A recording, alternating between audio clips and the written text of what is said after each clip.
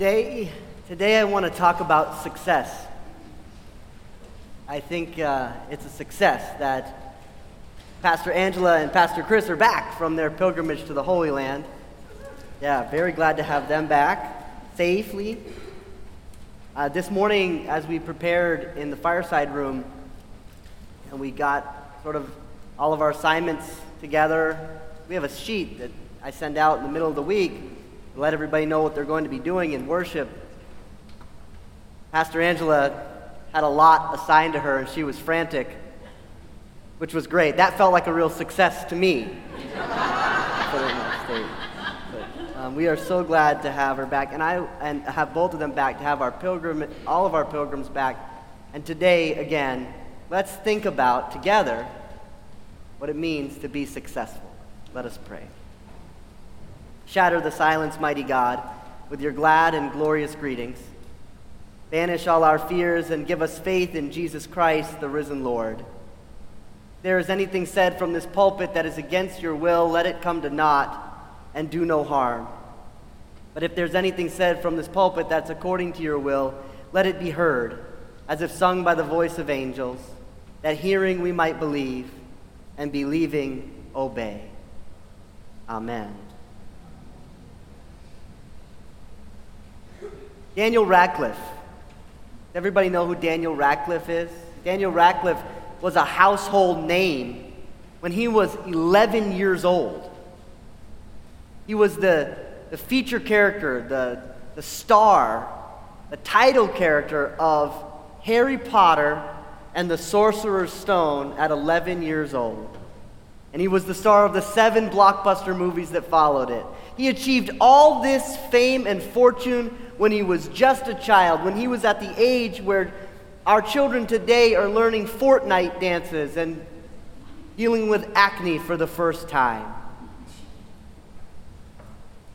A few years ago on our anniversary, my wife and I, we decided that we wanted to see a show on Broadway for our anniversary. We lived only 2 hours from the city, and so we looked at what was playing, and one of our favorite comedic musicals was on revival. How to Succeed in Business Without Really Trying. Has anyone seen that show? The 8 o'clock, and no one knew what I was talking about, which made the whole sermon rather difficult. How to Succeed in Business Without Really Trying. And J. Pierpont Finch, who's the lead in the show, was being played by none other than Daniel Radcliffe. Now, we know that Harry Potter can do a number of things. Harry Potter can catch the golden snitch. He can speak a snake language. He can cast a Patronus, like you do. But could Harry Potter sing and dance as well? That was the question that we had. I assumed that they wouldn't cast him if he couldn't do either of those things.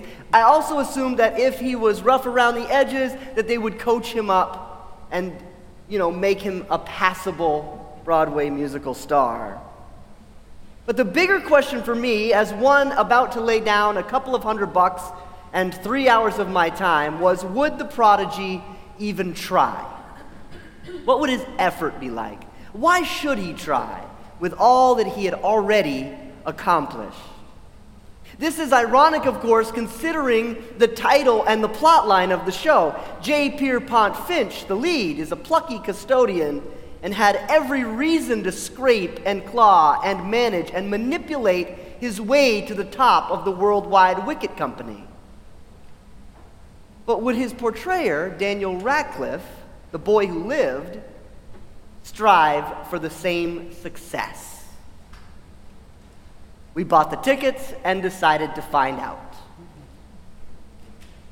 What does it mean for you to be successful? How do you know that you are a success? For J. Pierpont Finch, it meant rising the corporate ladder to become chairman of the board. Is that still what we think of when we think of success?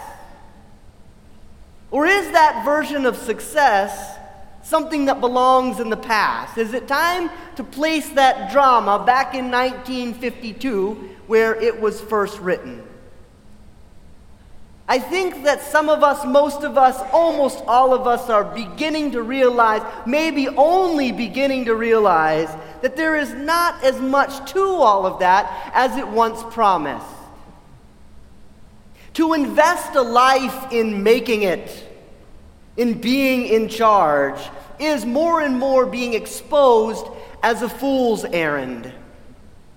Even Bill Gates, who has chaired some of the most powerful boards in the past, admits that as a young man in his 20s, he was consumed with making Microsoft a personal computing giant. Today, his focus is on other people. He says, "Did I devote enough time to my family? Did I learn enough new things? Did I develop new friendships and deepen old ones? These would have been laughable to me when I was 25, but as I get older, they are much more meaningful."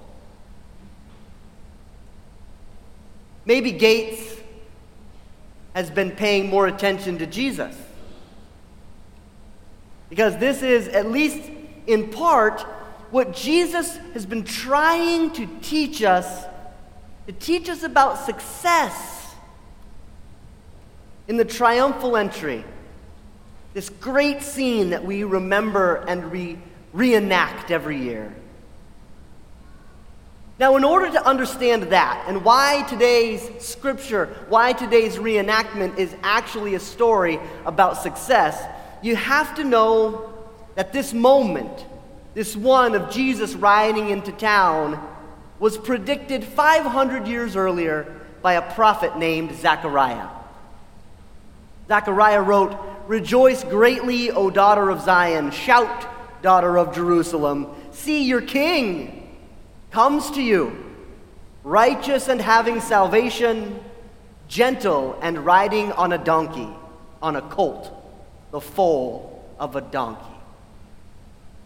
And yet here we are, only moments before his death, where Jesus accepts this mantle of kingship that's been his to claim. Only now does he embrace this title of great success. Had he done this earlier in his life, surely he would have been associated with all of the notorious rulers of the time, Herod and Pilate and Quirinius, and as a result, the expectation of his rule might have been one like theirs, one of accumulation and military might and control. But see what Jesus does. As he welcomes this coronation and parade, they already know him as something else. They know him as a different kind of leader. They know him as one who brings healing. Did Pilate bring healing? They know him as one who offers forgiveness. Was that Quirinius' MO? They know him as one who shapes community, not something Herod was known for. And so as Jesus rides into town, he redefines what it means to wear a crown.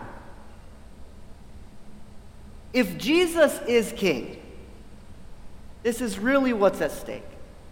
If Jesus is king, and he was, and he is, this is the new old way to understand success. To be known, to be connected, to be relationally yoked, you know? That's what Jesus is trying to say as he comes down that hill as the king. You know me as this kind of person, and just because I've taken this mantle, it doesn't mean I've changed who I am. So how successful are you? I know you've worked your whole life to be successful in one way. But in the way of Jesus, how successful are you? Warren Buffett says that his measure of success comes down to one question: do the people you care about love you back? How successful are you? As we close out this season of Lent, a season of self-assessment, this might be one of the most important questions that we can ask in this room. How successful are you? It might even be a question of life and death. Am I being hyperbolic? You be the judge. Jenny Anderson reports that in 2010, Holt Lundstedt published research showing that people who had weaker social ties had a 50% increased likelihood of dying early than those with stronger ones. Being disconnected, she showed, posed danger comparable to smoking 15 cigarettes a day, and more predictive of early death than the effects of air pollution or physical inactivity. She goes on to note that this idea is backed up by research from Julia Rohrer at the Max Planck Institute, who studied a large group of Germans who said they were committed to trying to become happier. The twist was that some pursued self-improvement goals, such as getting a new job, making more money, while others tried spending more time with friends and family. A year later, she found those who focused on connecting more with others were happier than those who pursued self-improvement. The thing that makes us happier in life is other people. And yet other people are often the first thing to fall off our list of priorities.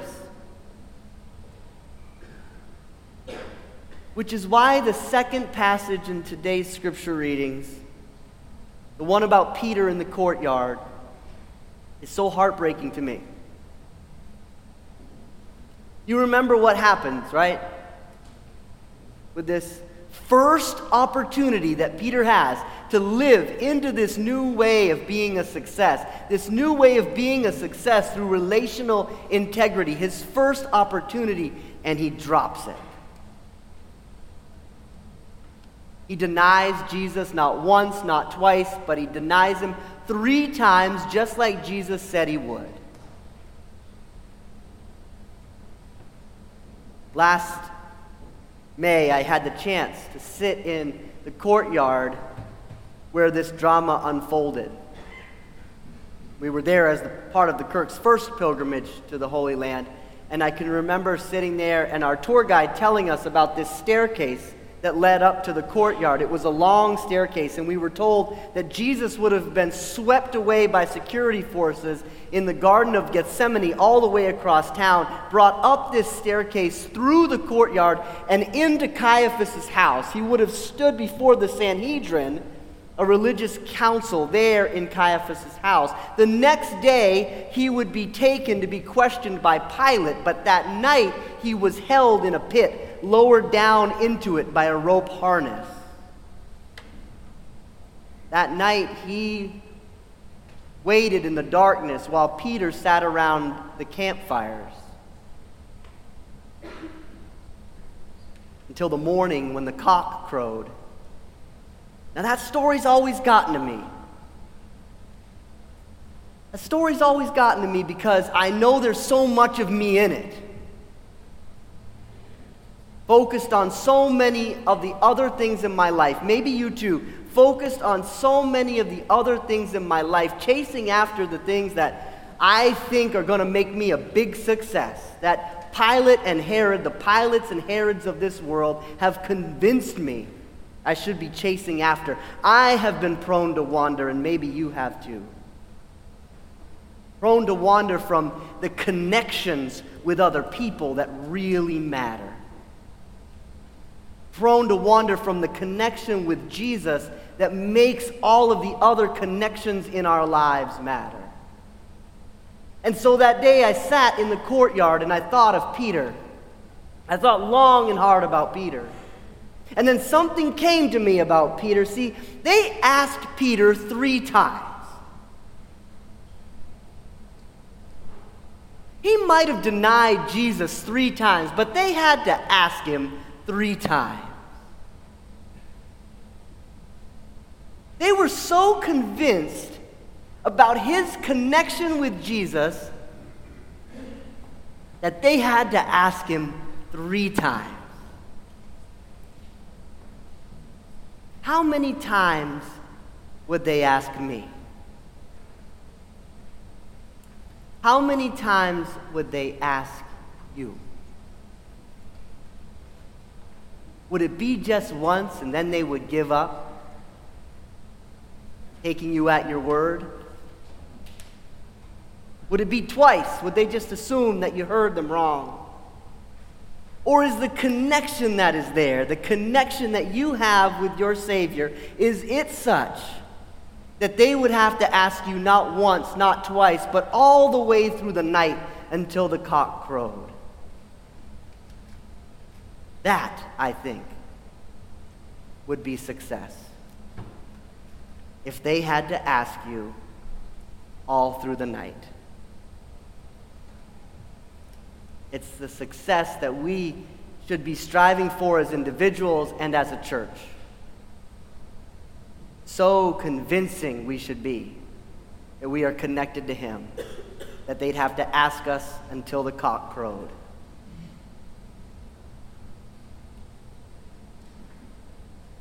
When we're convincing about our connection with Jesus, all of our other connections will fall into place. They will. That's how we found Daniel Radcliffe that night on Broadway. Not necessarily connected to Jesus.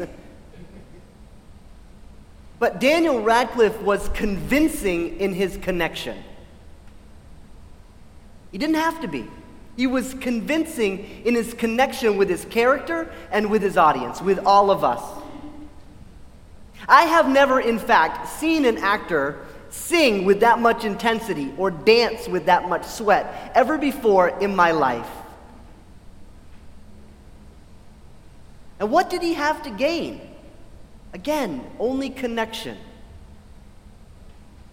It wasn't the money and it wasn't the fame. It certainly wasn't the exposure to critics. I might have loved him, but others not so much. One wrote, "He's out of his league." That was Peter Marks of the Washington Post. Ben Brantley of the New York Times said, "I would give him, a 6 out of 10.